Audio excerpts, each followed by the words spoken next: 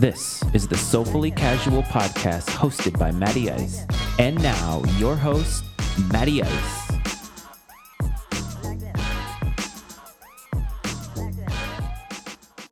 Hello, everyone, and welcome back to another installment of the Soulfully Casual podcast hosted by yours truly, Matty Ice, and brought to you by Matty Ice Media. I'm not sure if you follow me on social media or whether you have at least heard from me in your personal life, but I've made a few changes to the way that the show is going to be produced, and not just necessarily this show, but my other show, Drippin' Sports with Matty Ice. Being the lone host of both shows has created kind of a conflict of interest, if you will. It certainly has made it more difficult to find spaces within the margins for me to do all of the things that I want to accomplish. On top of being Matty Ice, on top of being a host of two podcasts and a co-host of two others, I'm also a dad. I'm also a husband, and I have a full-time job. I've talked about working for the federal government. And more as time has gone on, while I've enjoyed putting out the content, I've thought from many aspects about whether I should be putting out as much content as I am, and whether it's best serving both the show and my personal life in how much time I'm dedicating to this, and whether what I am putting out is good content in the end. So what I thought about was, what would be the best cadence for content for both shows? So for Soulfully Casual, if that's the only show that you listen to, you're still going to get the Monday installment. But right now, the cadence is going to be every Monday and every Thursday. I have a lot of things on my mind. I have a lot of things that I could be talking about, a lot of things that I could present. I have a lot of guests that I want to line up. But to be perfectly honest with you, I feel like I'm asking a lot of many people to continually, every week, 3 times a week, tune into the show and listen to what I have to say. Everybody is busy. The amount of content that we have at our fingertips, especially now with the Olympics going on, is astronomical. We are being pulled in so many different directions by so many different electronic devices, and asking you to take out an hour of your week, even though it seems like such a small part of it, when we have finite hours in our day and finite hours in our week, it's a lot. So I think this is the best cadence going forward, and honestly, I'm looking forward to showcasing more content in terms of having it being more concise, better, maybe a little bit more directive, a little bit more focused. And honestly, I'm also looking forward to showcasing the other shows that we have at Matty Ice Media. So I appreciate your patience, and I certainly hope that you continue to stick with the show and are more likely to listen to it, given the fact that I'm only asking 40 minutes of your time as opposed to over an hour. So before we move on, and this is a great segue, I talked about mental health space. I talked about the fact that bringing the show back to 2 episodes a week, the way that it originally started. Well, it originally started at 1 episode a week, or 1 episode whenever I could get to it. But now that we have developed and evolved, it's obviously a lot more. And back in those times, I was still trying to figure out some things, and the mental health aspect of it is crucial. Podcasting makes me very happy. Podcasting is something that I've always wanted to do. Maybe not in the sense of podcasting, since it hasn't always existed, but the idea of the spoken word in radio. I talked about that in the very first episode, Meeting Matty Ice, or Who is Matty Ice, or whatever it's called. And that's really been my dream. So what I'm doing now is essentially living the dream. I can't tell you how much joy it gives me and passion that it instills in me to continue to do this for you. But the mental health part of it is crucial. Trying to put out 3 episodes a week for this show, 3 episodes a week for Drippin' Sports, it was starting to eat at me a little bit. It was starting to eat at the fact that I was spreading myself too thin, trying to plan out when this content was going to be recorded, when it was going to be edited, produced, and ultimately making sure that I was meeting the standards that I set for myself for this show going forward. It's funny though, because in setting those kinds of standards, while it was something that I wanted to do, I never actually stopped to ask if it was something I should be doing. And that kind of relates to the topic of the day.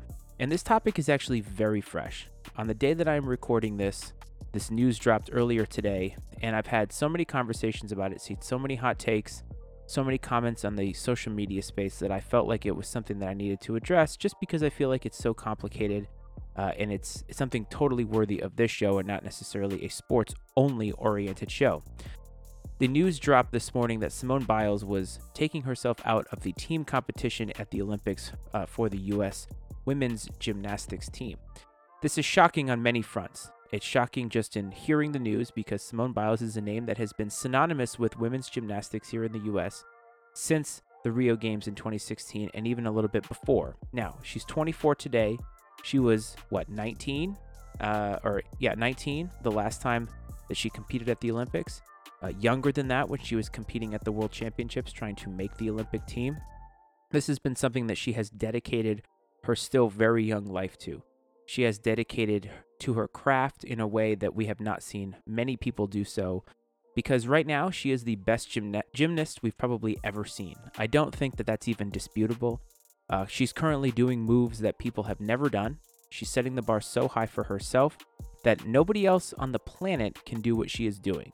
Nobody. That is indisputable. Nobody else is doing it.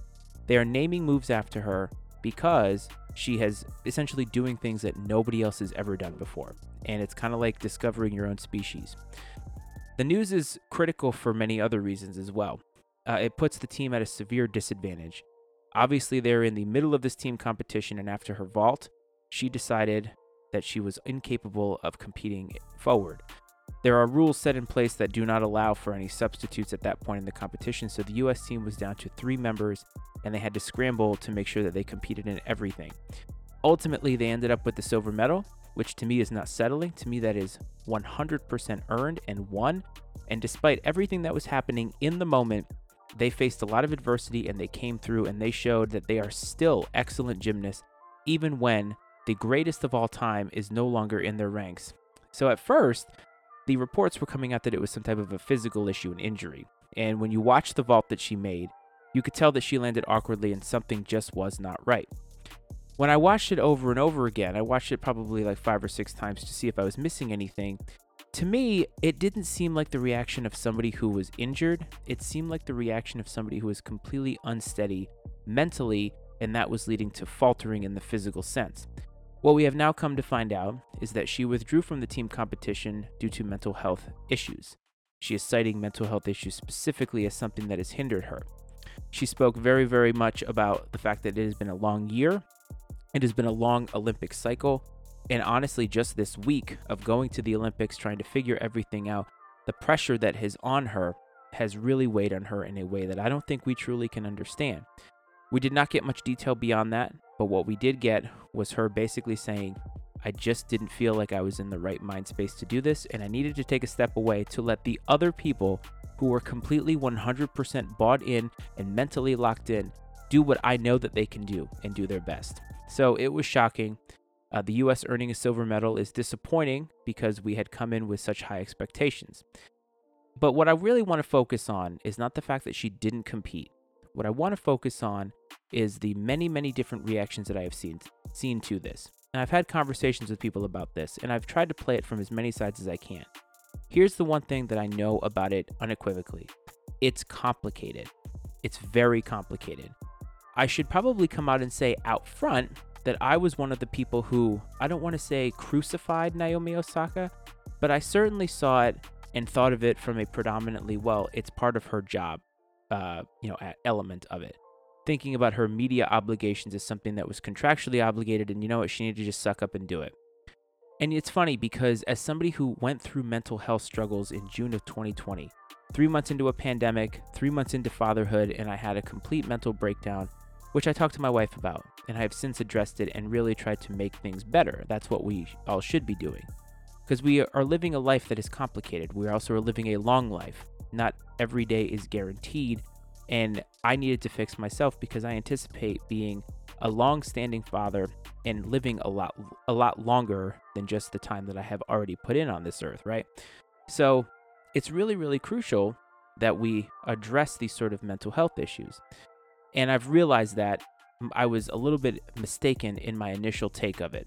And what I realized through the Naomi Osaka experience is the fact that it is complicated, that you can look at each of the individual aspects of this particular situation, and you can analyze and possibly criticize certain elements of it while still believing in the overall objective.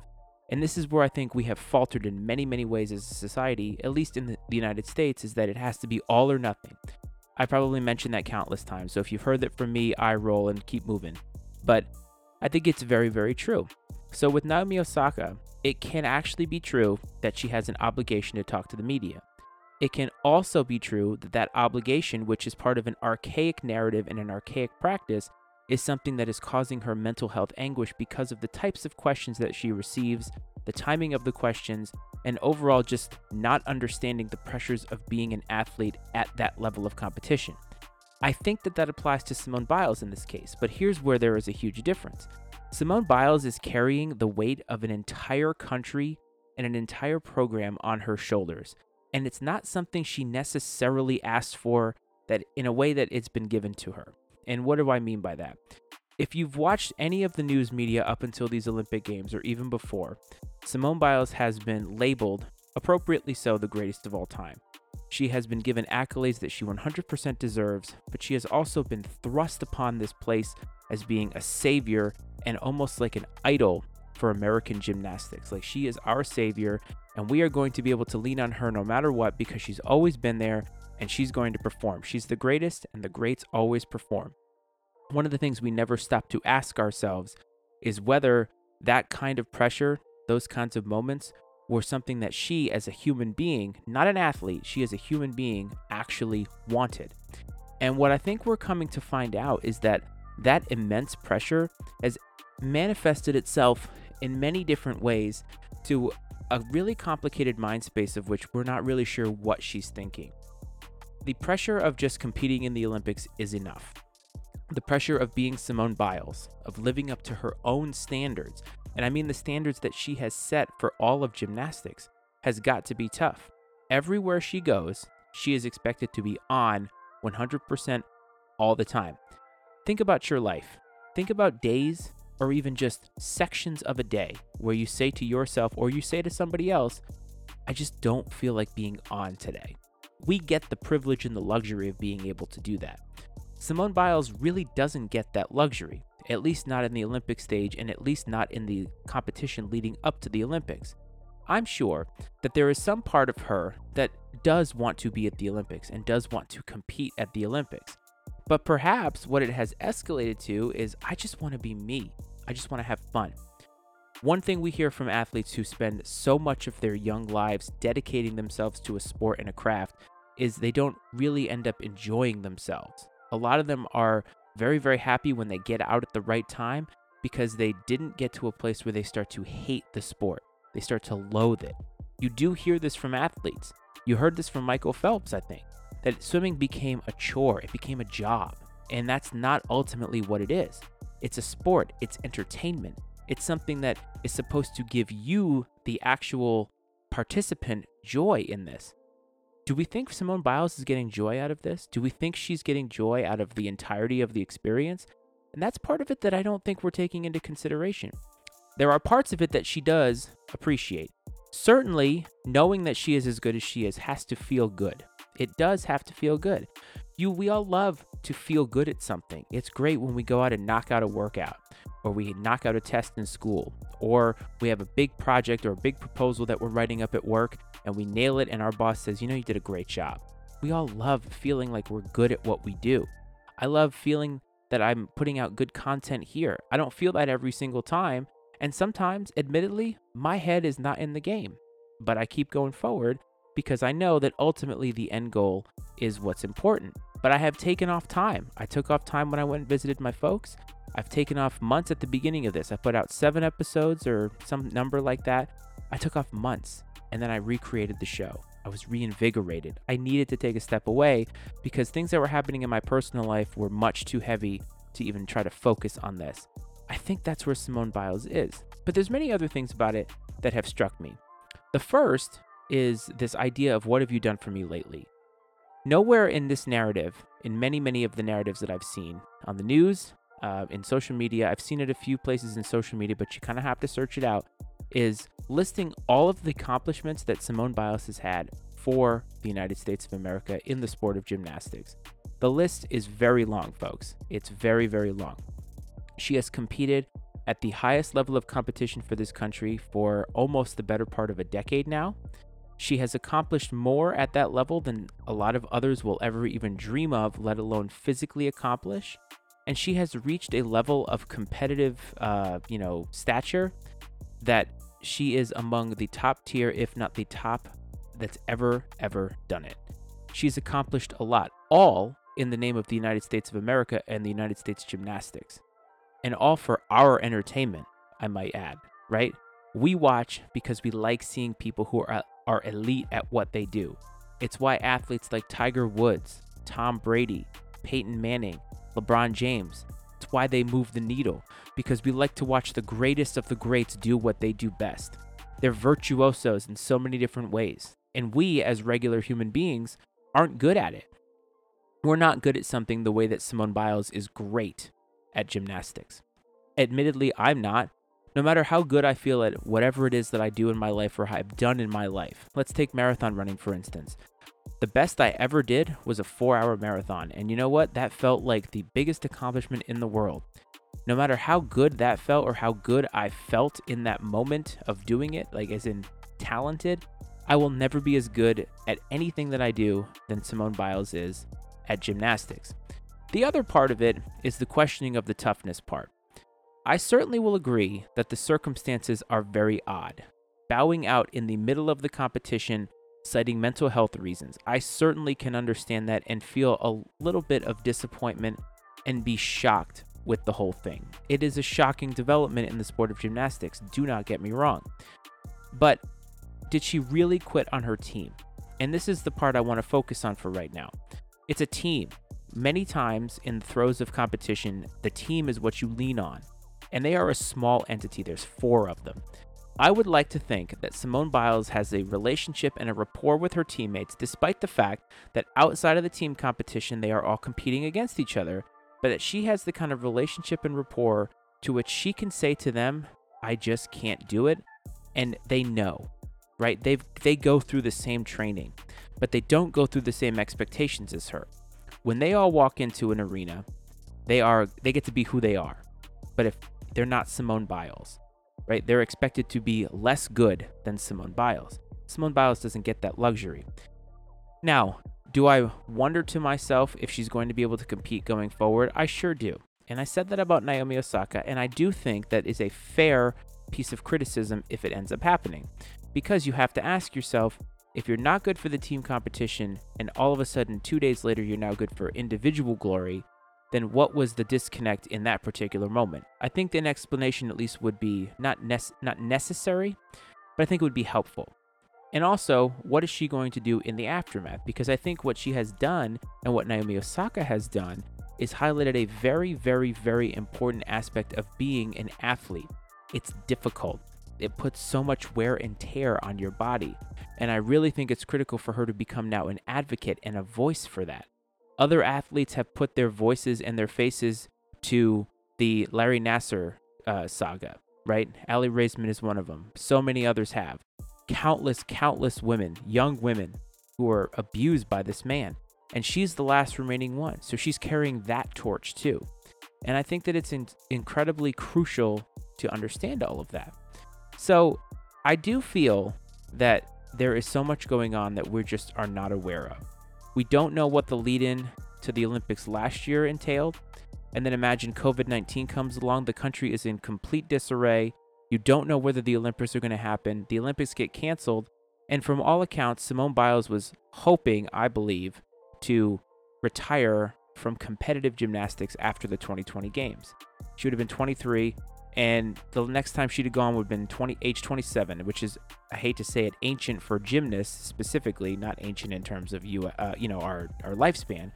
And I think this set everything back, feeling compelled to continue, feeling compelled to stay on the team because of the fact that she was that last remaining gymnast who was actually on, part of the Larry Nassar abuse train. And I think it's just so many expectations that we as regular humans can't even fathom. The other thing, too, is we're not even capable of carrying her shoes, let alone walking in them or performing in them. It's so much pressure. And I think the only 2 people who really, really, truly know what's going on are, her parents or her grandparents. And I think that that's where most of the answers lie. I think her teammates accept what she wasn't able to do. I think they will accept her as a teammate. They will accept her as a friend and a human being going forward. And I don't doubt that. I think we as fans need to understand that while we can be disappointed and we can be shocked, that we don't necessarily have to just dump on her and rail on her. We can do both. We can show compassion. We can show grace. and also be disappointed. It's part of sports. We're disappointed in sports all the time. But the people that are performing these sports for our entertainment and their own glory are human beings in the end. And I think that's the important message. Sure, we wish that things were taken out or carried out a little bit differently. Do I wish Naomi Osaka had been able to put her voice to it? Yes. Do I wish Simone Biles had a better explanation than just I couldn't? Yes. But does she owe it to me? 100% no. Who does she owe it to, though? She owes it to all of the other athletes who are not at this level, who go through something similar with mental health. She owes it to the people who truly do struggle with mental health, who do truly need somebody at that level, a voice, to say to them, you're not alone. And that's, I think, the important message here. And I hope that Simone Biles takes this and creates momentum and becomes now an advocate for this. She can still compete if she wants to, but also do the good work behind the scenes, right? Give us a little bit of an inside look at what was happening leading up to this moment, because it had to be something. As somebody who is so competitive, who loves gymnastics so much, for her to just not be able to go, there has to be so much behind it. And it's probably something we will never understand because, quite frankly, it isn't ours to understand. Hope everybody's having a great week. I appreciate your patronage for sure. I appreciate you sticking with the show despite the fact that I'm changing things up a little bit. It feels good to change it up, though, I won't lie. I'm looking forward to feeling refreshed every week, to not feeling like I have to make up content for you, and hopefully you as the listener will be rewarded with better, fresher Matty Ice. Before you leave, please remember to subscribe, rate, and review the show. It means a lot to me, especially if you're an Apple Podcast viewer. Totally means a lot, and it helps the show grow quite a bit. MattyIceMedia.com for all of your podcasting needs. Soulfully Casual, Drippin' Sports, Political Football, Cowboy Season, and The Manual. We're trying to bring all of those shows back to a little bit more of a complete cadence, but you know what? People get busy, lives get busy, it is what it is. Show some love to the old episodes and subscribe, rate, and review those as well. And if you want to hit me up, Matty Ice is on Facebook, so just look me up, send me a friend request. I'd love to chat with you. And Soulfully Casual Podcast on Instagram is where you can find me out in the social media world as the podcast. So I appreciate everybody's time. Have a great rest of your week. Stay safe over the weekend, and I'll be talking to you at another time. Peace. Soulfully Casual is exclusively owned by Matty Ice and is brought to you by Matty Ice Media.